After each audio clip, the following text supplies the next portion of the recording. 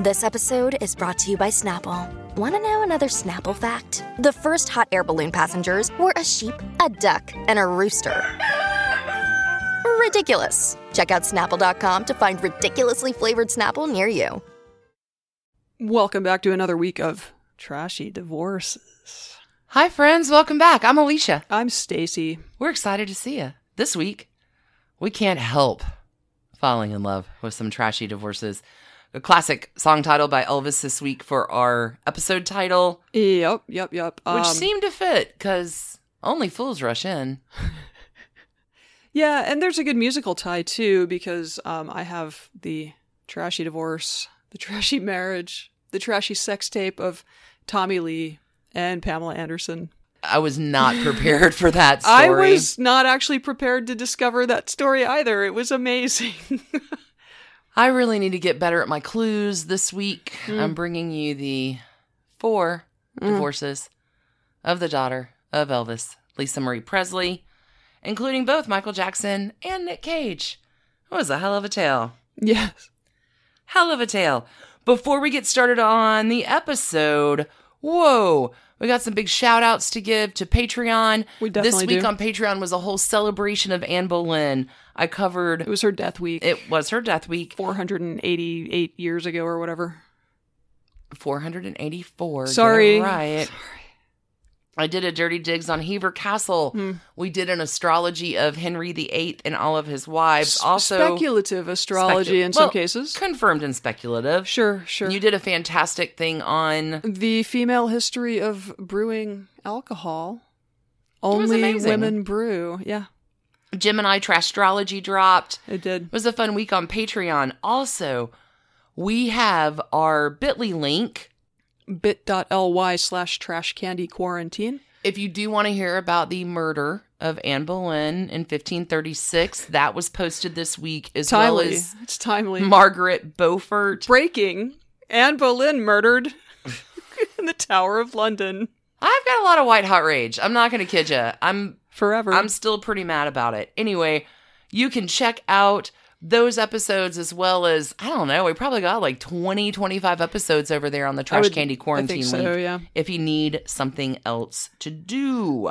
Let's do some magic mirror. Oh, we're going to pull out our magic mirror this week. Huge thanks and love and appreciation to Anais Neen, Hedda, Charles S., Caroline S., Glinda, Kristen P., Jolene M., and Stephanie R. Also, thank you to Roz S., Antonia K., Karen, Michelle, Diane T., Courtney B., Iffer, Carly L. Thank you all. And we have 2 new Trash Candy connoisseurs, 2 new super supporters that we get to thank this week, Lisa B. and Gerald G. Thank you, all of Y'all, amazing.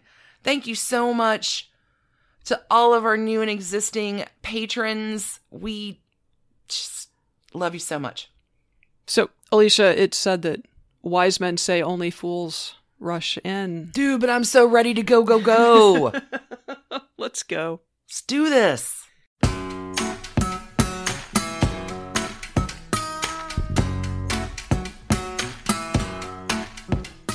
So, Stacey, I've teased my hair super high. Got a lot of hairspray going on. Got a ripped shirt, some neon. Talk to me. You've been shouting at the devil. Scheduled an appointment with Dr. Feelgood. Whose trashy divorce do you have this week for us? Tommy Lee and Pamela Anderson. Oh, my. This one gets brought up in the discussion group on Facebook quite a bit because, woo! It was really... This is 90s This is fabulous. what this podcast was made for. A little bit. It's funny how much of this I never absorbed the first go round in the 90s when this was happening. I guess I was just busy not paying attention to it. You're not really a tabloid reader in the grocery store. Certainly wasn't then. Yeah. Anyway, I guess They also... they covered every cover forever. Yeah, and Bill Clinton was... there was some overlap with some rather enormous political scandals, so maybe I just didn't catch it, really. Anyway, Tommy Lee of Motley Crue and Pamela Anderson of... She's the record holder for Playboy covers. Really? Mm-hmm. I did not know that. There you go. 14 of them, I believe. Wow. Yeah. Yeah. She says very nice things about Hugh Hefner, which we have said very not nice things about Hugh Hefner, so it's balanced. It balances. This podcast is just a world of fucking discovery. So, sometimes you just can't get a bad idea out of your system, and that seems to be what happened between Motley Crue's drummer Tommy Lee and his one-time wife, co-parent, and on-again, off-again girlfriend of like 15 more years or something. Really? Oh, yeah. Yes, model and actress Pamela Anderson. He's remarried now, but it seems like they've been co-parenting all this time, so it's not like they can't, like, it's not like they can just fully separate, and it's just in them. They got the bug. They got the bug. I think it's gone now, but it took a long time to get that out of their systems. Okay. So normally I start with the older person in the couple, but that usually leads to centering the story around the guy. So I'm going to start with Pam. How did she find herself as the co-owner of a Los Angeles club in the mid-90s, having her face licked by Tommy Lee? Excuse me? Yes. How did that happen? Like a cat? How indeed. Like a cat on ecstasy who was also really drunk. Oh, no. That would be Tommy Lee. I don't think. I got that. Okay. Yeah. I don't want to besmirch cats. Pamela Anderson's reputation. Okay. Pamela Denise Anderson was born July 1st, 1967, making her a Cancer. She was raised in Ladysmith, British Columbia, in our beautiful neighbor to the north. Hello. And while I think her childhood was fairly normal from the outside, in 2014, she revealed some disturbing accounts of sexual abuse by non-family members when she was a child. So oh, no. That's too bad. So Ladysmith and Comox, where she went to high school, is across the Strait of Georgia from the magical city of Vancouver, one of my favorite places on Earth. You do love Vancouver. And a few years after completing high school, Pam packed her things, hopped a ferry, and set out to make her way in the world as a fitness instructor across the strait. Well, like you do. Yep. So this part of her biography is so perfectly what I would expect that I have trouble even believing it's real. In 1989, she attends a BC Lions football game. And this is actual, it's Canadian League football, but it's football, not soccer. Okay. I was like, oh, she went to a soccer match. That's cool. Nope. Football game. Okay, so she goes to a BC Lions football game, and she's wearing a Labatt's beer t-shirt, and she ends up on the Jumbotron. Nuh-uh. And so Labatt's hires her. Labatt, anyway, beer company hires her as its spokesmodel. Unbelievable. And Hugh Hefner sees her. No! Anyway, that is how Pamela Anderson gets discovered. Went from fitness instructor to, beer model to playmate. Well, that's quite a rise. The hef comes a-knockin', and when the hef knocks, you move to Los Angeles and start appearing on the cover She's not of here Playboy. right now. So October 89 is her first cover, and as noted, she will go on to grace the cover of that esteemed publication 14 times. They don't even publish a physical copy anymore, do they? No, I don't know. Doing that last year, I think. Anyway. I let my subscription expire. Oh, weird. Did you? Okay, so she told Australian 60 Minutes, I think in 2018, that she had been just a painfully shy child. And so she was interested in modeling, but the early shoots were really just challenging for her. Like, she just wasn't confident about it. And that first cover shoot was not nude because it's the cover. But, at that point, she's in the Hefner-verse, as it were. Sure. And so she kind of works up to nude modeling. And she said, when she started seeing the actual pictures of her body, that is what sparked all of this confidence. And oh my God, this is amazing. And she was kind of able to kind of shrug off all of the good girls self-doubt. Don't. Right. Yeah. Interesting. Just lots of stuff. So yeah, it is. She is a good spokesperson for herself, was my takeaway watching some of the more recent interviews that she's done. You can't do better than that. Yeah. Okay, so again, by 1990, she's living in LA. She became the Playmate of the Month in February of that year. Congratulations. It's like a promotion, I guess. I don't know how this works. Well, no, if you're a Playmate of the Month, then at the end of the year, they pick Playmate of the Year. So it's like Miss America and runner-up. You kind of get winnowed down, and that's the pool. Well, but going from the cover to the centerfold. Oh, big deal, yeah. Okay.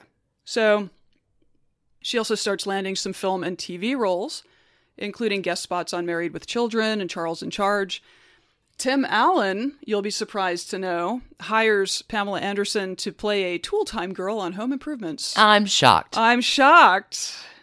And she played that role occasionally for 2 years.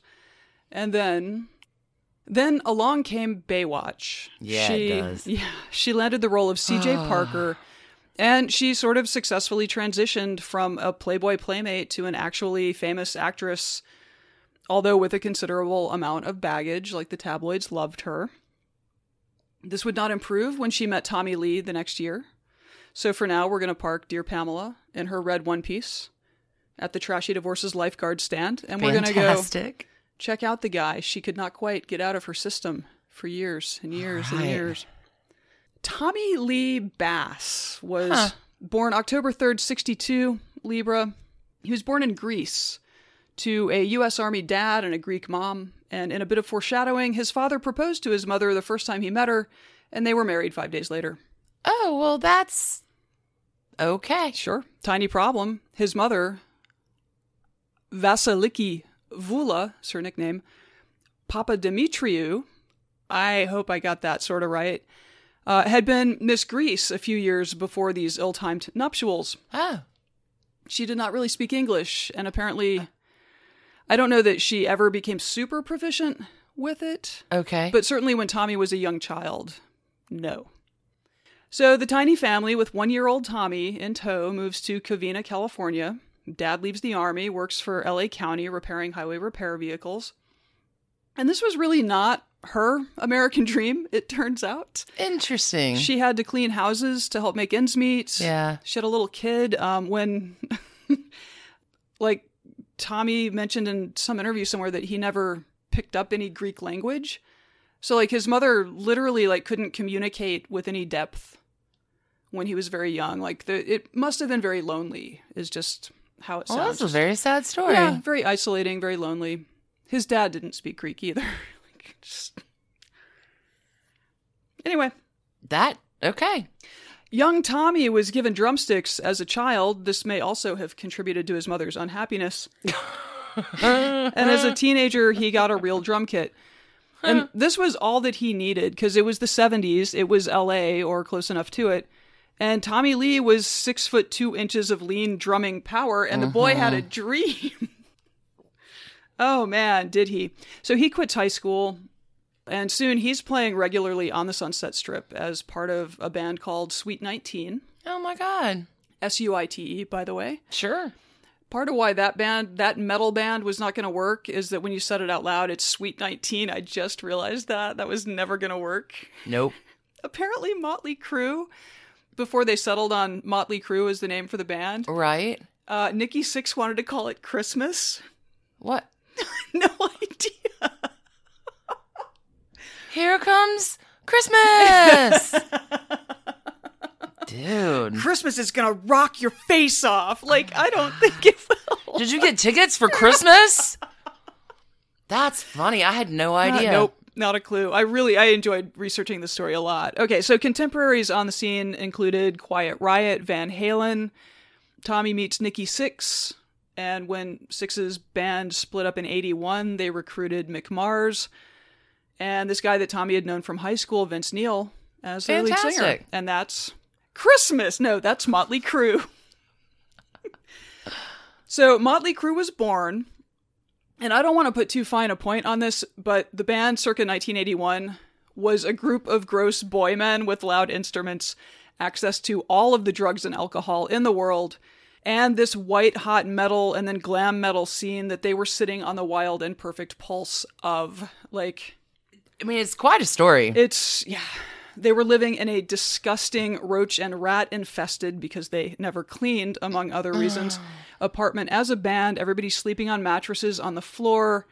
And they're all like 20s. Yeah, they're all late probably teens, early 21, 20s. Yeah. That place smelled so bad. Oh yeah, no. The Vince Neil says that the LA Department of Health would come by routinely with like orders for them to go and clean their back patio because they would just shove. Like, this thing was a constant party because they'd play a show, come back to the house, and everybody would come. And so they would just It's like Christmas. shove their trash out on the back patio, and the neighbors upstairs complained. Like, it was just, woo. Woo is right. So, yeah, it was a flop house full of, like, them and then all of these people who were looking for sex, drugs, or just a party that would never end. So, they record a record. They put it out on their own. Like, they made up a little label. And then Elektra signs them, re-releases it in 82. And then in 83, things blow up with the release of Shout at the Devil. They end up touring with Ozzy Osbourne that year. For not a bad gig if Bark you at the can Moon. Get it. Yeah. Yeah, this thing goes on to be a 4-time platinum record. Holy cats. Yeah. I mean, it's the dream, right? So everything any of them had ever dreamed of was all happening. This ride, though, was constantly threatening to kill them as well as the people around them. So here are some of the lowlights of the band's illustrious early years. This first one's bad. So in 1984, lead singer Vince Neil was driving drunk to get more liquor when his car struck another vehicle, and his passenger, Razzle Dingley from the band Hanoi Rocks, was killed. Oh, no. Okay, get this. Vince served 18 days for vehicular homicide and DUI in 1984. Not even 3 weeks. No. Wow. He was sentenced to 30 days. Well. But I guess he get time off for good behavior. Wow. Okay, 1986. While in London on tour supporting Theatre of Pain, Nikki Sixx overdosed on heroin and nearly died. Yikes. His dealer, thinking he had died, dumped his body into a dumpster. What? Mm-hmm.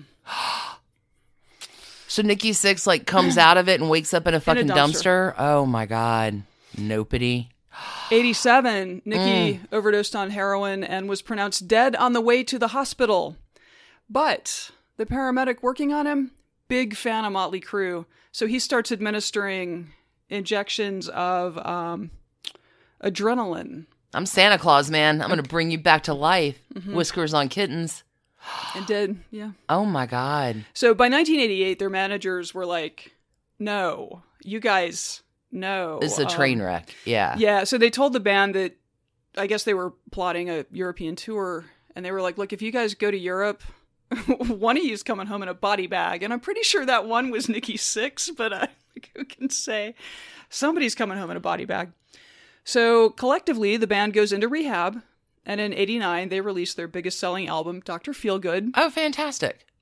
Hit number 1, stayed on the charts for 114 weeks. They were nominated for Grammys. Holy cats, 114 AMAs. weeks? Mm-hmm. It's 2 years. Oh, I remember, this was like my little band of, how old would we have been? Like 13 or something. This was, my God, my little band of baby teen, would-be metalheads, monsters, running around singing Dr. Feelgood. Yeah, it was better than Christmas. Mm-hmm. Mm-hmm.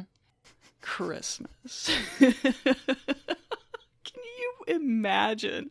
All right, I think they really did a good job there overruling that, voting that down. Okay, so it is safe to say that by the end of all of this whirlwind, everybody really needed a break, but bands are terrible at that, so they put out a greatest hits style compilation called Decade of Decadence. And then Vince Neil either got fired or quit, or was fired or whatever. They were all burned out, and something happened. Got into a fight, and which, following Decade of Decadence, they had a lost decade as Motley Crue because they tried to replace them, and nothing worked for the next 10 years. The timing here was perfect for Tommy Lee, popping ecstasy and drinking champagne to head out for a New Year's Eve night on the town with some friends in 1994. They went to a club called Sanctuary, and after a while, a waitress brought over a shot of Goldschlager, a gift from Baywatch star Pamela Anderson. Oh, so she made the first move. Also one of the owners of the club. She was seated at a table nearby with a bunch of her friends. Please note Tommy Lee is so drugged. Okay. So by this point, Tommy had been divorced twice. His first marriage lasted just a year. It was over in 85. In 86, he married actress Heather Locklear. They had broken up in 93. So the night before the dawning of 1995, Tommy was like a rich, accomplished madman in his early 30s with a lot of hard living behind him. Pam was a well-known actress with a tabloid-ready background and an ongoing association with Playboy magazine. Match made in heaven. So the band has an autobiography called Dirt, and Tommy recounts what followed, that shot of Goldschlager, and then the bottle of Cristal that he chased it with. Oh. So he walks over to her table and introduced himself, apparently kind of dorkily, because he felt like he had put himself at a disadvantage immediately.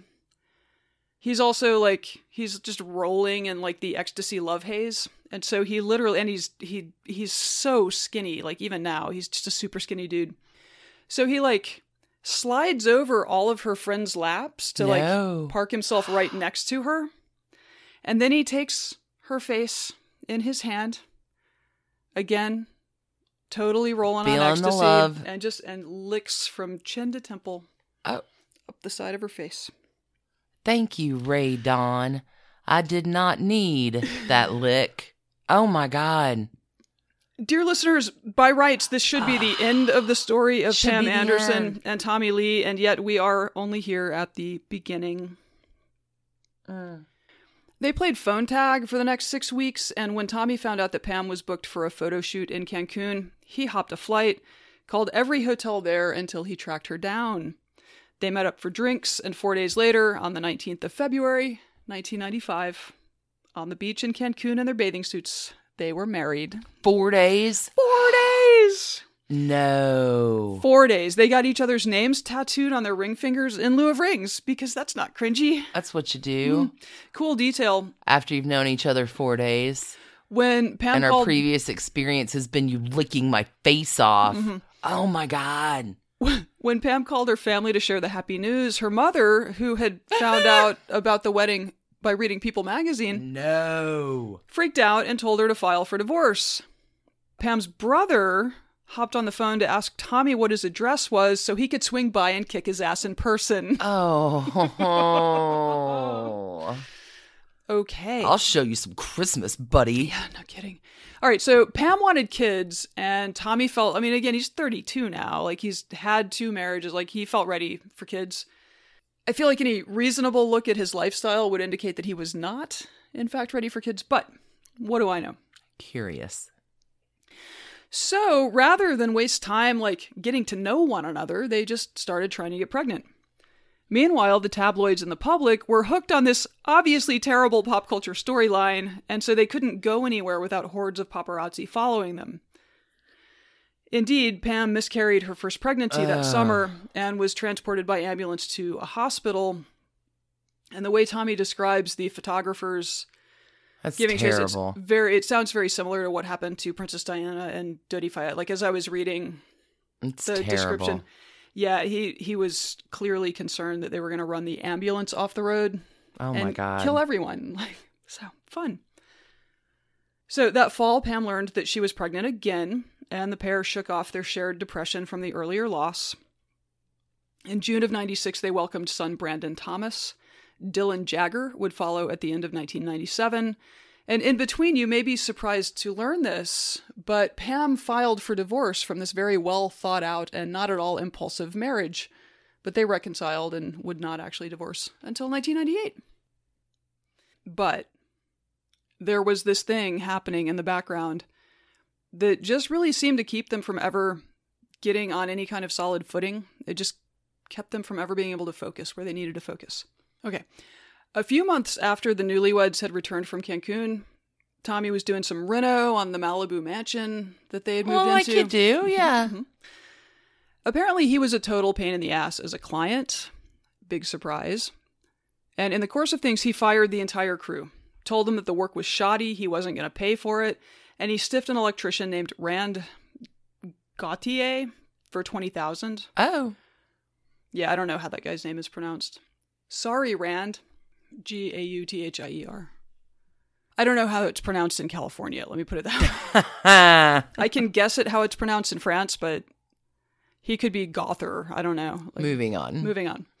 Rand says that when he and a buddy came back to get their tools, Tommy grabbed a shotgun and told them to get the fuck off the property. No. So Rand does what any reasonable person would do, right? He starts casing the house for months. Oh, that's a reasonable person. He just parks outside of their house for months at night and watches to get a feel for the rhythm of the household.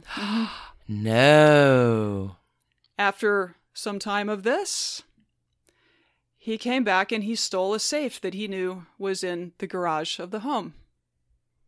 Because that's what reasonable people do. Theft is cool. Yeah. So, oh man, I guess the thing to note about this, Rand is an unreliable narrator. There's a whole Rolling Stone piece about this that is like one of the most bonkers caper stories in the world. So I'm going to just kind of give you the gist of it. Grain of salt around the rim on this Lots. one. Okay. Because the safe is, I think it's 6 feet by 4 feet by 3 feet. This is not like a little, it's not like a little wall safe. It's like, it's a man-sized safe, basically. Okay. Rand says the heist went like this. At 3 a.m., while the Lees were asleep upstairs, he hopped their fence with a yak fur rug over his back. What?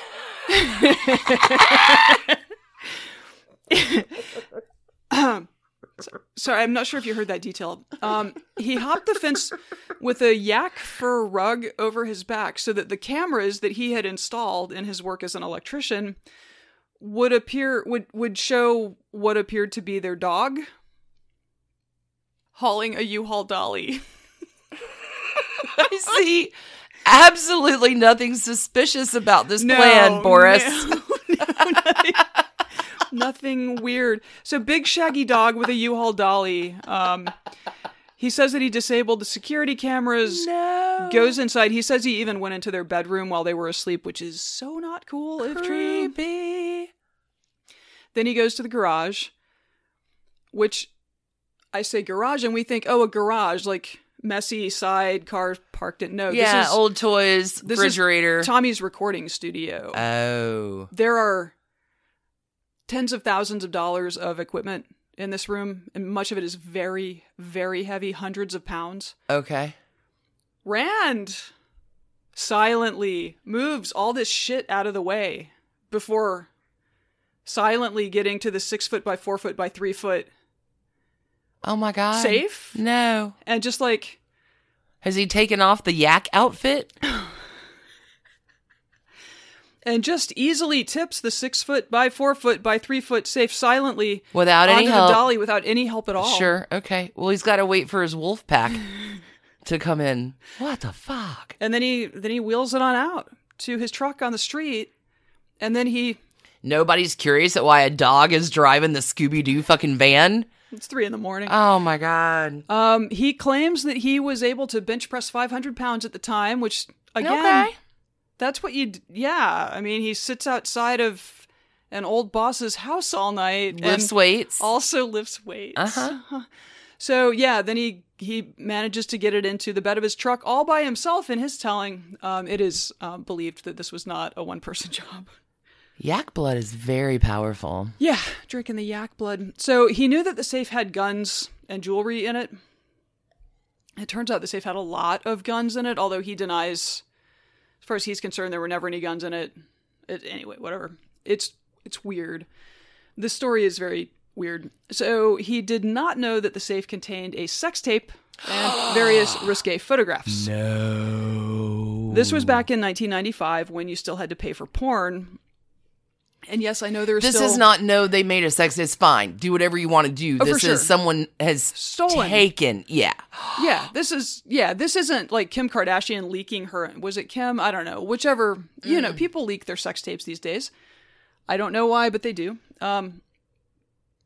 So Rand, it turns out, had a lot of contacts in the adult film industry because he had appeared in at least 75 of them. Oh, Jesus Christ. No, Rand. So he basically, porn all day, stalk all night, lift weights. It's come on. It's a packed life he has, and electricians work. So yeah, he This is a fucking train wreck. diamond blade cutter, whatever. Like, he gets into the safe and whatever, takes this tape to a buddy in the industry. So this was around the same time that adult film star and director Ron Jeremy, the Hedgehog, was putting out the John Wayne Bobbitt films that we talked about, God, back in season 1, I guess. Oh. So they shop this to Ron Jeremy, and Ron is like, holy shit, guys, we can't just, this is stolen property. You can't do this. We're not going down for this, which is something Ron Jeremy We would have to return absolutely this say. Christmas gift. We can't keep it. Can you imagine shopping a celebrity sex tape that's too hot for Ron Jeremy? No. The world is upside down. Eventually, and this appears to be true, the mob financed this like thefty brain trust to market the shit on the nascent internet. It's like 1995, 96. Hardly anyone is using the internet. Like, there are like 40 million users worldwide at the time, but Right. it's not, yeah. So they would just basically build these like terrible HTML marketing sites with URLs like pamsex.com and pamlee.com and pamsextape.com. Oh, no. To market what they build as Pamela's hardcore sex movie. And it was before streaming video, so like basically it just had an address where you send a check. No. There was no PayPal. There was none of that. So you send your check for $59.95 and $60. They would send you Pamela's hardcore sex movie. Okay. Even better. Imagine a world. Pam and Tommy don't know that this tape is missing. They don't know it's out there being sold. They don't know that the safe is gone for months. What? They just don't notice. They're a little busy with their babies and their parties and their whatever. So Something looks different about this room. What changed? Yeah. Oh my God. January 1996, I think the theft may have happened in October. They realized the safe was gone and called the police right away. Speedy. Mm-hmm. So aside from filing a police report, including an inventory of the contents of the safe, which, oh my God. again, heavy on the guns. Oh. They also hired Anthony Pellicano, Hollywood fixer and future convict, to figure out what had happened. Motley Crue's head of security was a former Hell's Angel. So he gets brought in. And this literally means that at the start of 1996, there were bands of bikers roving the adult film studios of Los Angeles, terrorizing porn producers. That's not terrifying at all. In an effort to find the source of the tapes and stop them from being shipped out. Shaking them down. Yeah. Oh my God. Like, bikers were terrorizing the porn industry in 1996 in Los Angeles. Like, it's... This story who has that on their bingo card? So by then, thousands of these were circulating around the world. Oh my God. Like at one point, things got so hot that like Rand's business partner or whatever fled the country, went to Amsterdam, and he's basically going to, do you remember when cyber cafes were a thing? He's going to cyber cafes all day, every day, logging onto like porn message boards to market these tapes. Oh my God. And then Rand is back in LA shipping them out. Like, it's bonzo. So Penthouse acquires a copy, Penthouse magazine. Oh God. And once Tommy and Pam learned about that, that's when they really freaked out. So March 29, 1996, Pam is quite pregnant. Oh God, she is bless her. Trying to build a legit career as an actress. So they file a $10 million lawsuit against everyone they thought was involved or had a copy of the tape, including Penthouse. So Penthouse has lawyers who told them that they could not publish stills from the tape because technically this was still Tommy and Pam's stolen property. Intellectual property. Yeah, this is their IP. It's copyright them. But Penthouse did go through with a thorough written description of the 54-minute long tape. I think only 8 minutes of it are sex, but it's 8 more minutes than they wanted to have out there. Penthouse also used... Yeah, the Penthouse also used the stolen photographs that had been in the safe, and someone abroad had already published them, so I guess... This is horrible. Penthouse was also able to convince a judge that since Pam frequently worked as a nude model, and the pair had talked about their sex lives in interviews, that they had already forfeited their privacy rights. No. It's so gross. Like, I don't know. You'd just hate for that to be a real thing. Meanwhile, the stolen tape was itself being stolen. And by late 96, there was an entire industry of people who would buy a copy and make copies with 2 VCRs or copying from a CD-ROM or whatever. Oh, no. And then they would slap together a website with a URL like pamsextapebybob.com or whatever. And Movie. yeah, so the original Thefty Brain Trust suddenly couldn't make any money on it, and the dude stuck in Amsterdam like, where's my money? And okay. This tape is thought to have generated $77 million in revenue. Excuse me? Basically none of which ever found its way to Rand, the original thief, or Tommy and Pam, the stars of the tape. Oh my God. They ended up effectively licensing the tape to an early, like, porn on the web pioneer, which is in itself a weird story. This guy, like, broke the deal and got with a physical distributor to send it to porn shops around the country. So Pam and Tommy sued him. Oh my God. And this lawsuit stretched on into 2002, which is 4 years after they divorced. Like, wow. so you can see how the distraction was built in. The tape ordeal took a huge toll on the both of them. And Tommy would tell 2020 in 2004 that, quote, not being able to do anything about the tape was adding so much frustration and stress to our relationship. It was just consuming us. And also they had the kids, and that also took the focus off of them as a couple and their relationship. So in the book The Dirt, Tommy would say, Pamela and I got busy having kids so quickly that we never gave ourselves a chance to build a solid relationship. You knew each other 4 days. I asked her much later, why didn't we work on our relationship more? We couldn't, she replied. I was pregnant the whole time. True story.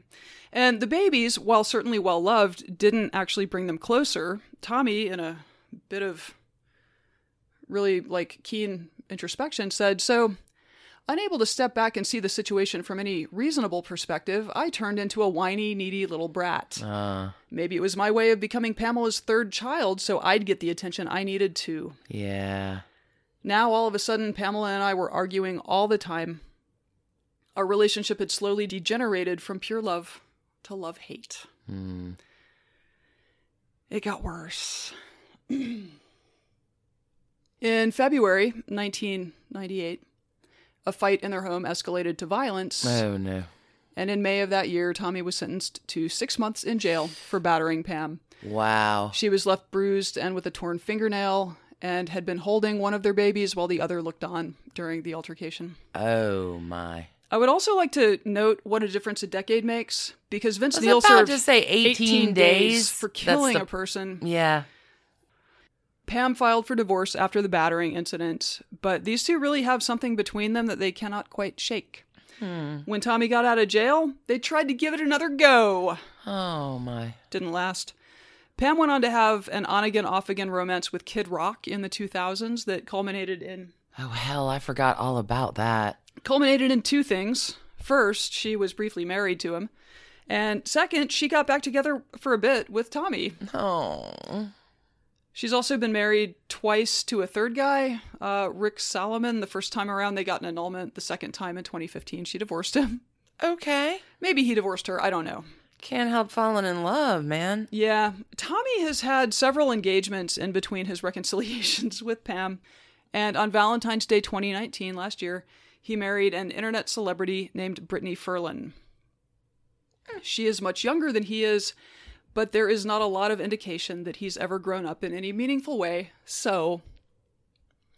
This one is so wild that even the domestic battery part didn't cause me angst, so I'm giving these two star-crossed lovebirds 77 million trash cans. All hauled by electricians in yak uniforms. Jesus Christ. I've never in my life. A 6 foot by 4 foot by 3 foot trash can in a yak fur rug. What the hell? That was amazing. Well done. Well done. That was good and trashy. Yeah. I do sort of wonder, if things don't work out in his current marriage, I wouldn't rule out that maybe they attempt to reconcile again. They had a big dust-up in 2018 that I think culminated. He had a physical fight with one of his sons, who's now 21, or was 21 at the time. I don't know, they're still all deeply enmeshed in each other's lives, and lots of conflict ongoing, so who knows? It's a big old goofy world. Christmas comes every year. You never know. All Let's right. take a break. Yeah, let's take a break. Whew. Wow. Yaks. Hey, Trash Pandas. When you need a brain break from your day, let me recommend the game June's Journey for Android and iPhone. It's a hidden object mystery game where you are solving a murder, uncovering family secrets, and, I don't know, exposing official corruption, all in an extremely stylish 1920s setting. Every scene takes you deeper into the mystery and introduces you to an expansive cast of characters as June Parker explores the questions surrounding her sister's apparent murder-suicide at the family's beachfront estate. Add your own elements to the island, from lush gardens to gorgeous new buildings.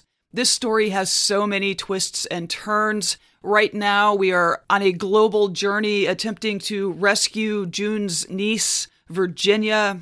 It's a great combo of gameplay. It's a memory puzzle, a design project, an intriguing storyline with genuinely fabulous art.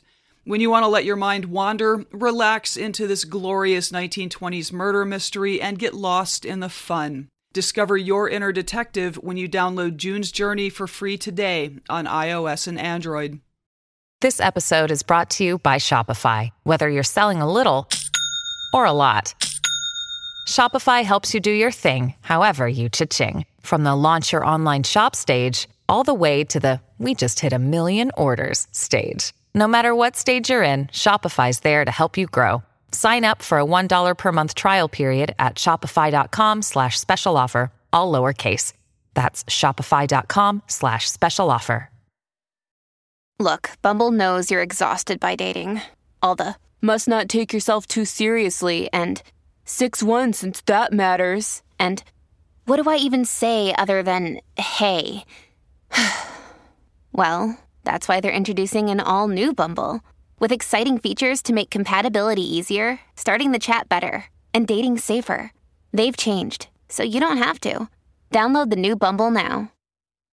When you need mealtime inspiration, it's worth shopping Kroger, where you'll find over 30,000 mouth-watering choices that excite your inner foodie. And no matter what tasty choice you make, you'll enjoy our everyday low prices, plus extra ways to save, like digital coupons worth over $600 each week. You can also save up to $1 off per gallon at the pump with fuel points. More savings and more inspiring flavors make shopping Kroger worth it every time. Kroger, fresh for everyone. Fuel restrictions apply.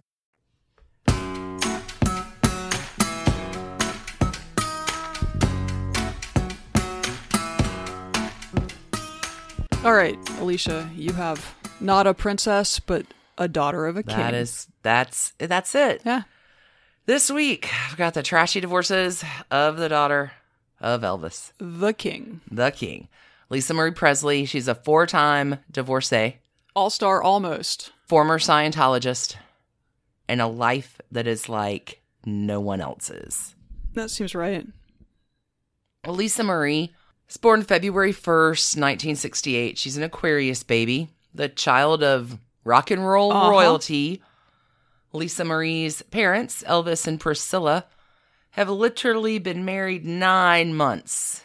And That's true. There's the baby. Yeah, we covered them back a while back. You covered them back in a previous season, so I'm not getting too much into Elvis and Priscilla here, but it's important to note that Lisa Marie is Elvis's only child, and from birth, this kid is in the papers. She's headline news. Like, it's an existence I don't think the majority of us would even begin to get close to understanding the realm of comprehension of what it's like to grow up as her. When Lisa Marie is born, Elvis kind of pulls a Barney Stinson. Remember when Barney Stinson had a daughter and became just, she's the apple of my eye and the light of my world, and he's a happy dad. Like, go-karts are fine in the house. It's whatever. Like, chocolate cake for breakfast. There are no rules with Dad. Right. Which leaves Priscilla, Mom, to be the heavy, the rule maker. You have to eat your vegetables. Right. Elvis and Priscilla split in 1973, so Lisa's like 6. But now her time is split and 2 very different parenting styles happening. At the tender age of 9, Lisa Marie's father, Elvis, dies. This is 1977. And losing a parent is tough at any age. You sure? But as a 9-year-old, incredibly tough. Having the most famous father in the world, and the things that were said about him in his final years, like... all true. Yep. Okay. So Lisa Marie is actually at Graceland when Elvis is found. Oh, no. She's in the doorway of the, Because that was like his girlfriend discovered the body. Like, all of that sounds his unhealthy. manager did. Lisa Marie, she's calling his dad girlfriend Linda to tell her the news. And Linda falls apart. And Lisa Marie's like, you need to get your shit together. Oh, God. She's 9. Yeah. Like, this is a childhood with some trauma. Mm-hmm. Okay, so that same year, 1977, Priscilla, naturally devastated, is looking for something to give her strength in a very difficult time. And Priscilla is friends with Gabe Kaplan, who is starring in Welcome Back, Kotter with John Travolta. Priscilla really wants to meet John Travolta. So Gabe Kaplan hooks the two of them up. And Priscilla's like, hey, John, you survived all these things that my ex-husband did not survive. How did you do it? And Johnny T answers, Scientology. The Church of Scientology, Natch. baby. Come to Xenu. He's gotcha. So Scientology, an applied religious philosophy. Oh, is that what it is? Using courses in auditing an for amazing members grift full of blackmail opportunities. to better understand themselves. Baby stealing.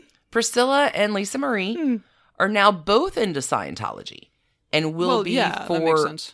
a number of decades to come. So the teenage years for Lisa Marie were not great.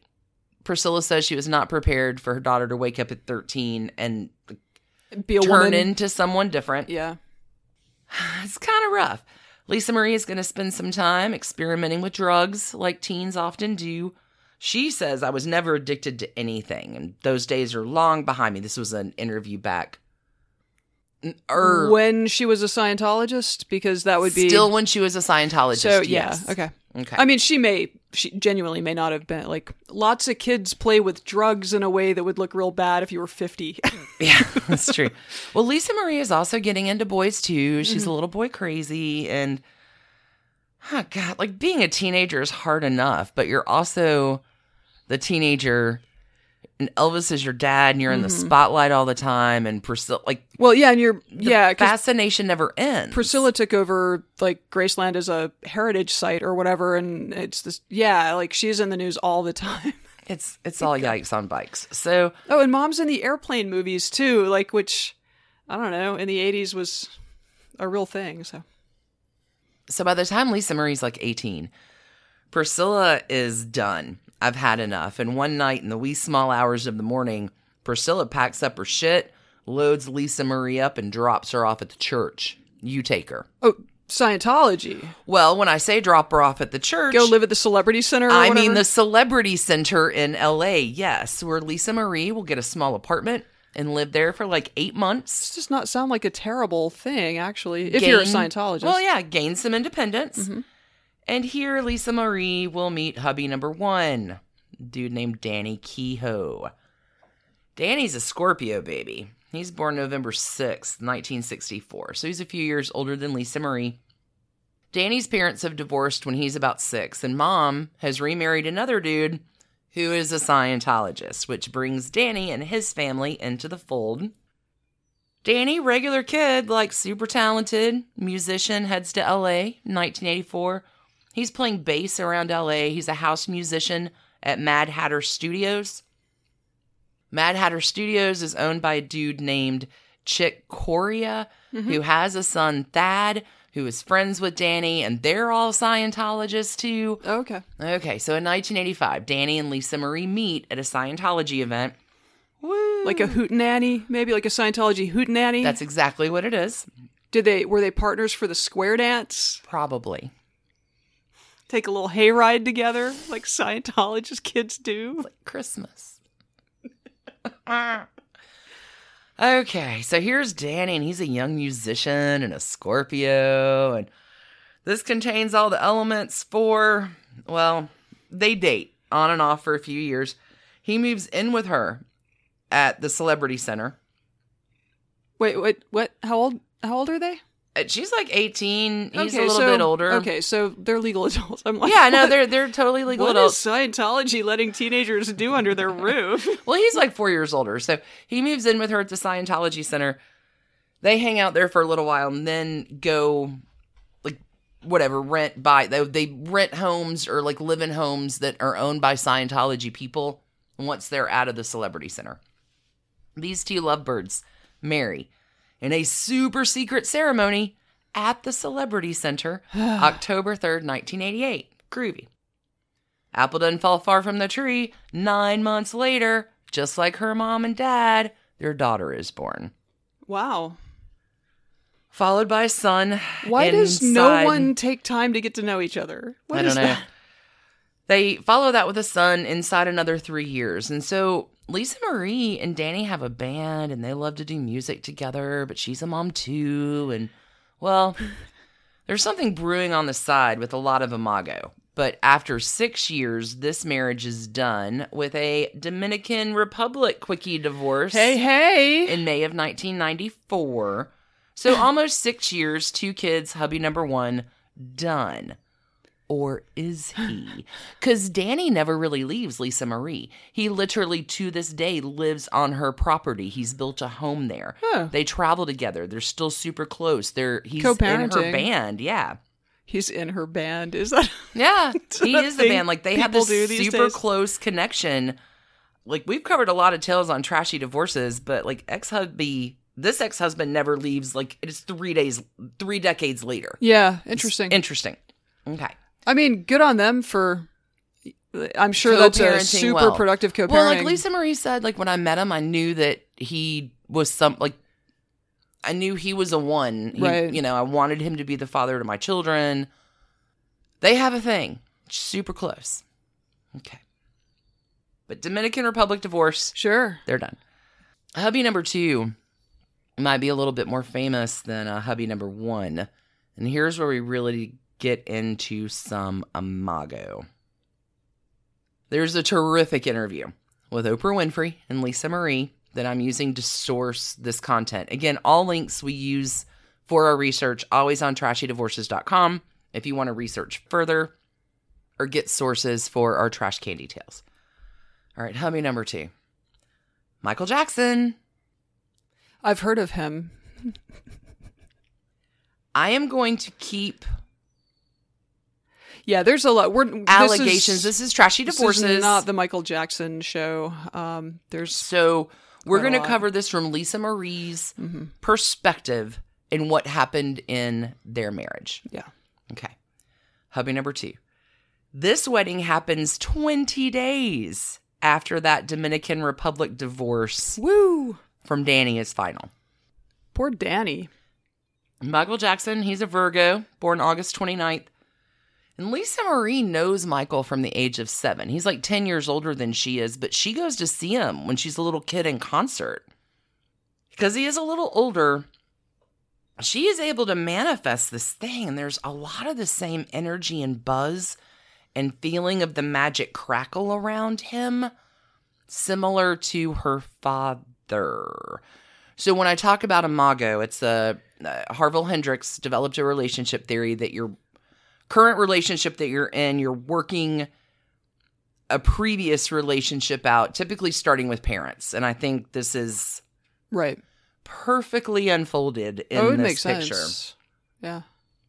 So Lisa Marie knows Michael before her dad passes, like at 7. Dad passes at 9. Mm-hmm. Sometime in 1992. Lisa Marie is a few years into the marriage with Danny, and Lisa Marie and Michael Jackson will begin a friendship in which Lisa Marie will leave her husband to marry Michael Jackson 20 days after that divorce. Michael and Lisa Marie moved to New York. They live in Trump Towers.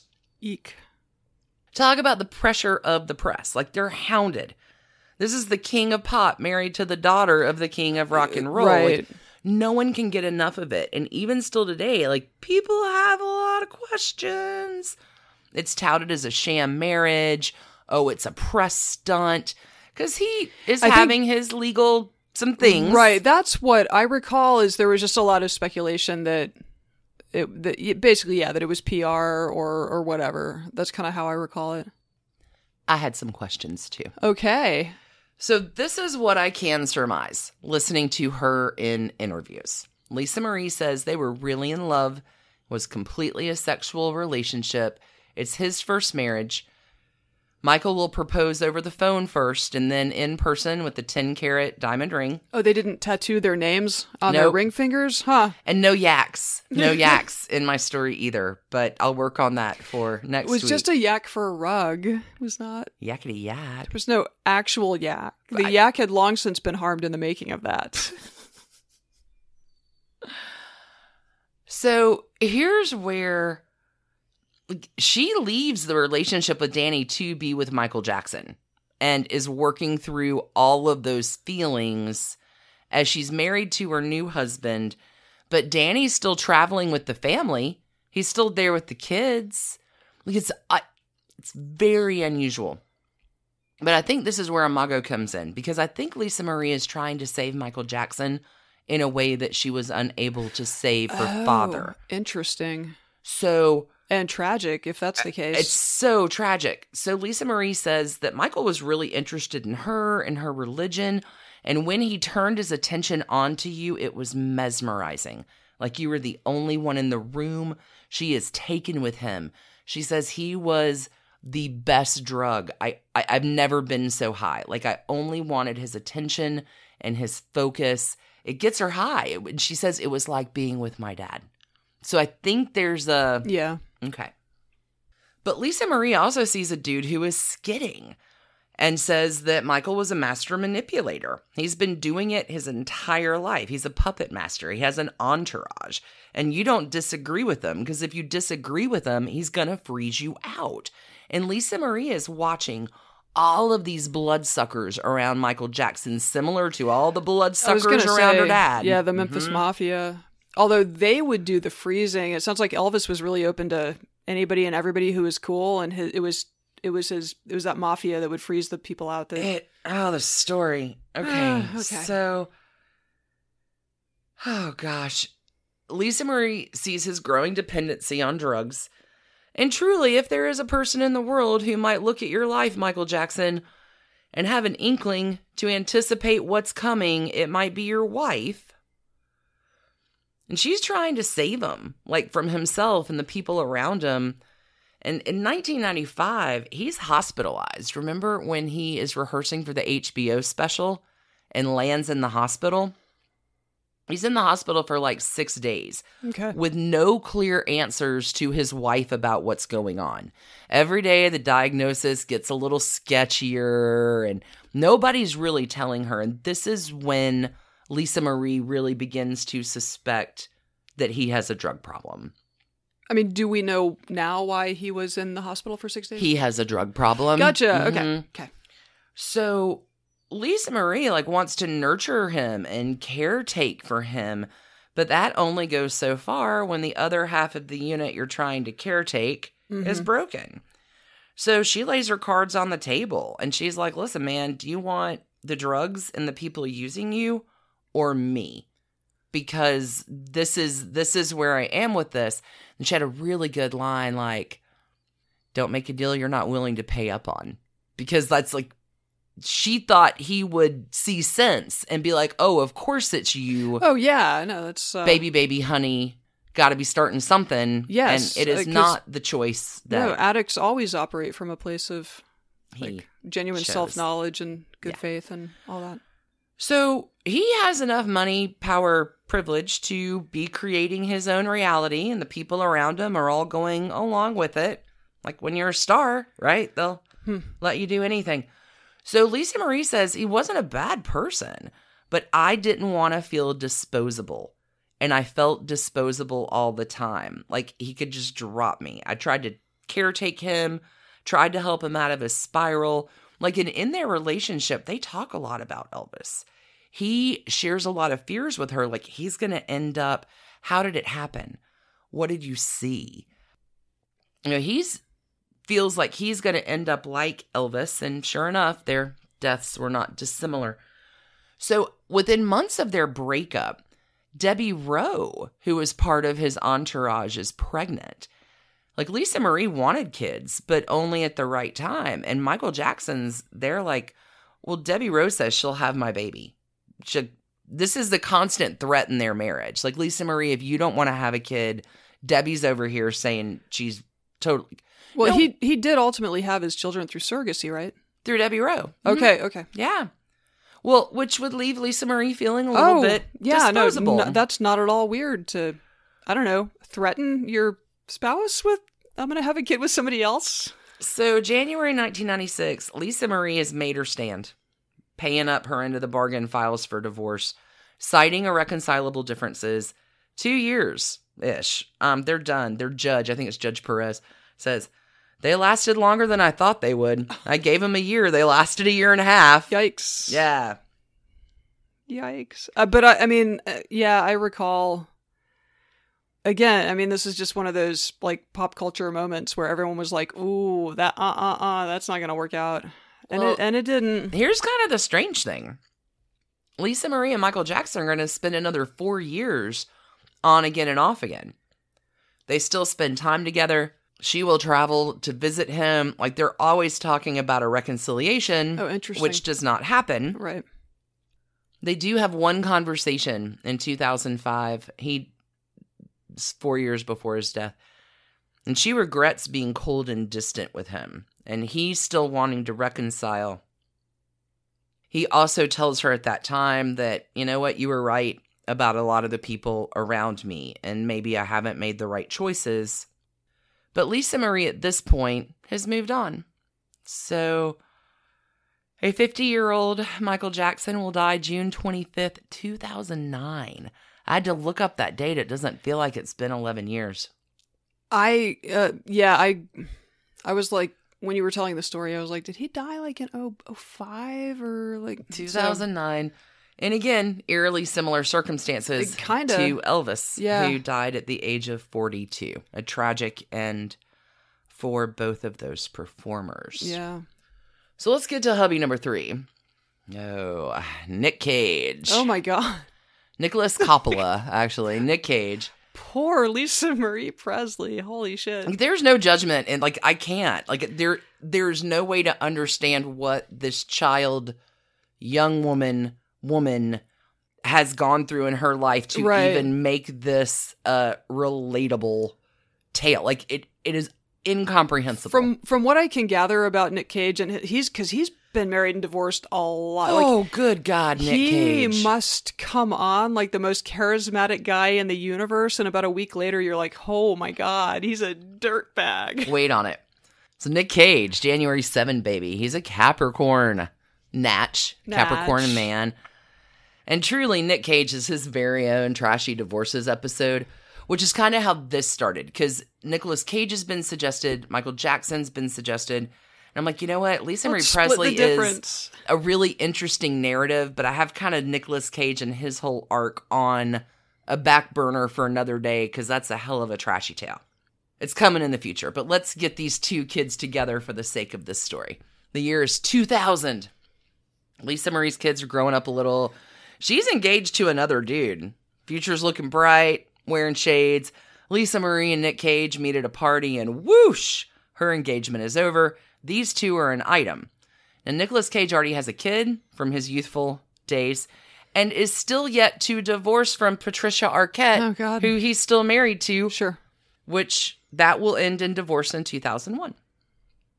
Lisa Marie, Nick Cage, date from 2000 to 2002, when in August of 2002, they decide it would be a great idea to get hitched. Honey, I have an idea. How'd it go?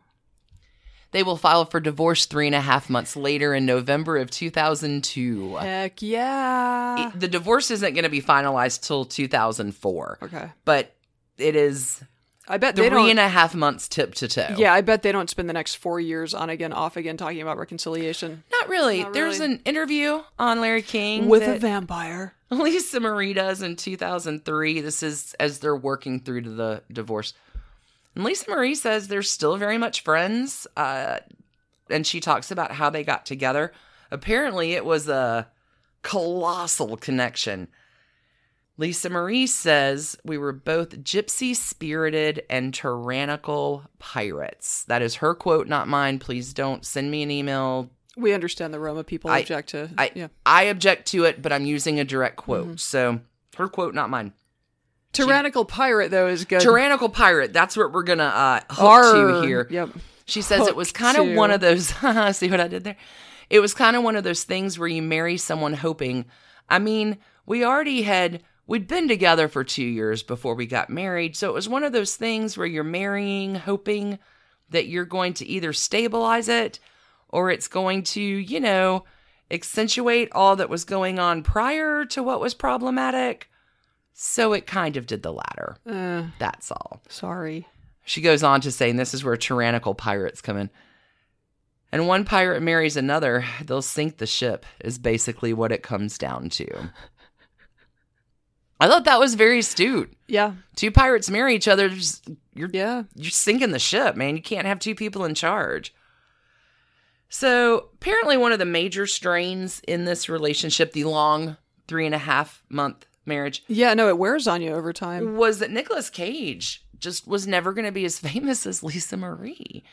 And he's surprised at her fame. Like, I've made 50 movies and I have an Academy Award and I'm a big fucking deal. And what the hell? Everywhere you go, people know your name. There's a little disparity, I suppose, that he is not very comfortable with. That's really interesting. Yeah, I would think that he would be so famous that another person's fame would not threaten him. Oh, no. Apparently. Well, according to sources. Sure. So they do settle amicably in 2004. 3.5 month total. Just a little tip from Trashy Divorce's headquarters to y'all. Please do not get married because you think it will fix a broken relationship. It will not. Hasn't worked yet. 3 up, 3 down. We got one more to talk about. All right. Next up, dude named Michael Lockwood. Okay.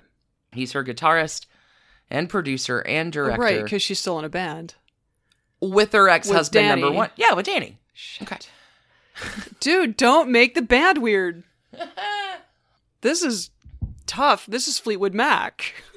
It apparently isn't weird. Lisa Marie and Michael get hitched in January 2006, where hubby number 1, Danny, is the best man. Jesus Christ. In March of 2008, Lisa Marie is pregnant with twins, which do run in her family. And post-delivery is when Lisa Marie is prescribed pain medication after delivery, opiates, which will become a dependency by like 2013 or so, where she is mixing opiates with alcohol. Marriage a little bit on the skids. Very dangerous, yeah. Very much into her own trauma. By June of 2016, the two have filed for divorce. This is where it gets nasty. February 2017, kids are taken into protective custody, and she will deny him spousal support, saying she's found a lot of child porn on his computer, which he flatly denies. I'm sure he's like, that is absolutely not true. No, So back at the end of 2019, the divorce trial date was set for June of this year, just next month. Oh, so that's delayed. But now courts are paused for COVID. So all of that mess is still ahead of us. It is anticipated to be fairly salacious.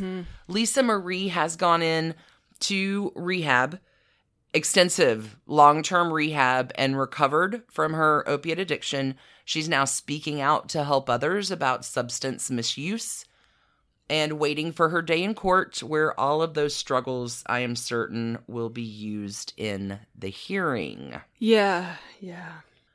Additionally, also on hold in court is a legal battle concerning Elvis's estate, and a former manager of hers who Lisa Marie claims, like, wiped her out. Like, poor Lisa Marie right now is paused on a stage that has to suck because she is waiting for divorce, custody, money arrangements. Like, Yeah. terrible, terrible. Also, in an updated news, Lisa Marie has left the Church of Scientology. Oh. She has in turn been labeled a suppressive person. Well, as you do. She has been good friends with Leah Remini. It's her okay, whole life. Lisa Marie. All the good people are SPs or whatever. Right? No, Lisa Marie's totally an SP. I'm not sure of her standing of late, but Lisa Marie... You and Katie Holmes. Right. BFFs. Lisa Marie, like, she's friends with Leah Remini. And, like, yeah, I get what you're doing. That's great. But I've got all this other shit going on, so I don't really have time to participate in your Bring Scientology Down revolution. So they may be on the skids. I'm not... She's had more to deal with than Right. Scientology. Yeah, for sure. Apparently, Priscilla, mom, has also left the church after Lisa Marie did. Lisa Marie's older kids, because she still has 2 kids with Danny Kehoe, who's still in the church. Her kids are still in the church. Oh, that's complicated. Her kids are trying to get her reinstated, but as a suppressive person, Right. a little tricky. She's a heretic. Those are the trashy divorces. Tales of Lisa Marie Presley. What a broad. Like, there's just no part in most of that story that any of us could truly understand her life. No. It's been a hell of a week researching her life and finding out more about her. When it comes to trash cans, I mean, dude, Danny seems like the ideal ex-husband. I mean, maybe minus the Scientology thing, but yeah. I mean, maybe it was trashy at the time, but these two have really lasted the course in a very weird world. Michael Jackson, that's pretty trashy. But to Michael Jackson's credit, he was way ahead on that glove thing before all of us were. Well said. Nick Cage, again, yikes on bikes, 3.5 months. Like, wow. Yeah. And the last one, still ongoing, which I'm sure we'll definitely keep updated on that as it's developing when it does on Trashy Tidbits in Patreon.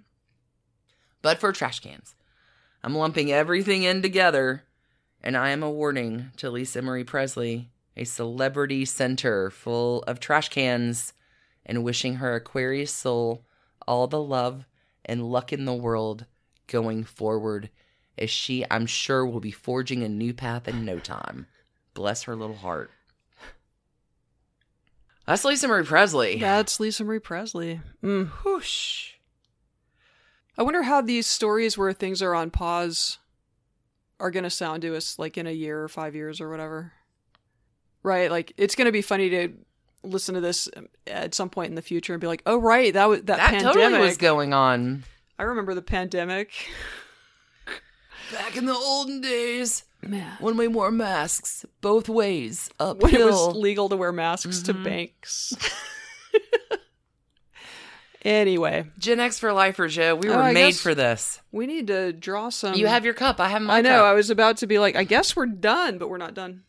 No, we have to draw for next week in our season 6 No Rules. I got my cup. Yeah. I think you go first because you're going to go first. Oh, this week. okay. Who is in? Ooh.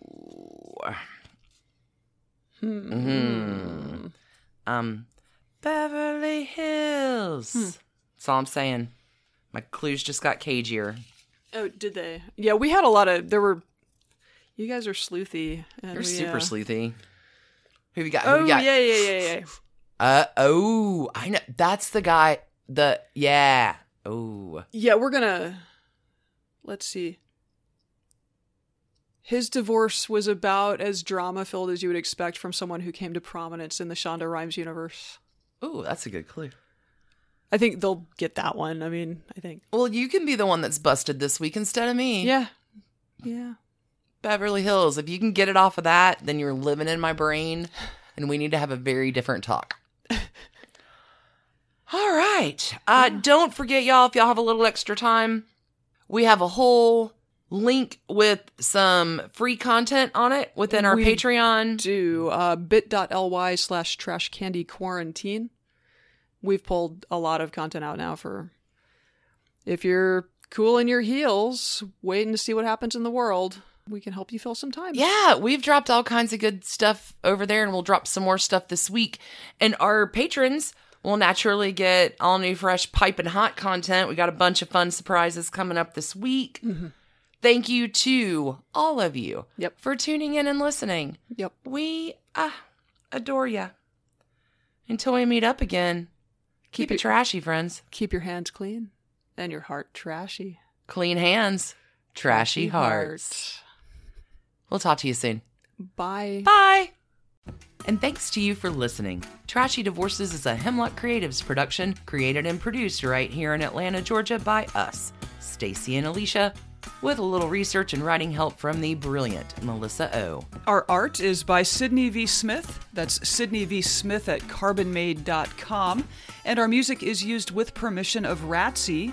Check her out at Ratsy's store on Instagram, and definitely drop into Ratsy's store anytime you're in Oberlin, Ohio. You can contact us at trashydivorces@gmail.com or find us on the World Wide Web at trashydivorces.com. If you need more trash candy in your life, our Patreon community includes some of the very best humans around and thousands of hours of bonus content at every level of support. Join the fun at patreon.com/trashydivorces. Interested in some Trashy Divorces swag? Check out our merch shop and Trash Panda Enthusiasm Society at bit.ly/trashygear. Want to advertise with us? Reach out to sales@advertisecast.com for more information. And last but not least, come play with us on social media. I keep most of our Trashy Divorces Instagram hopping. Stacy and I share it up over on Facebook, including our Trashy Divorces podcast discussion group. Come join us over there, and thanks again, everybody, for listening. Keep it trashy, y'all.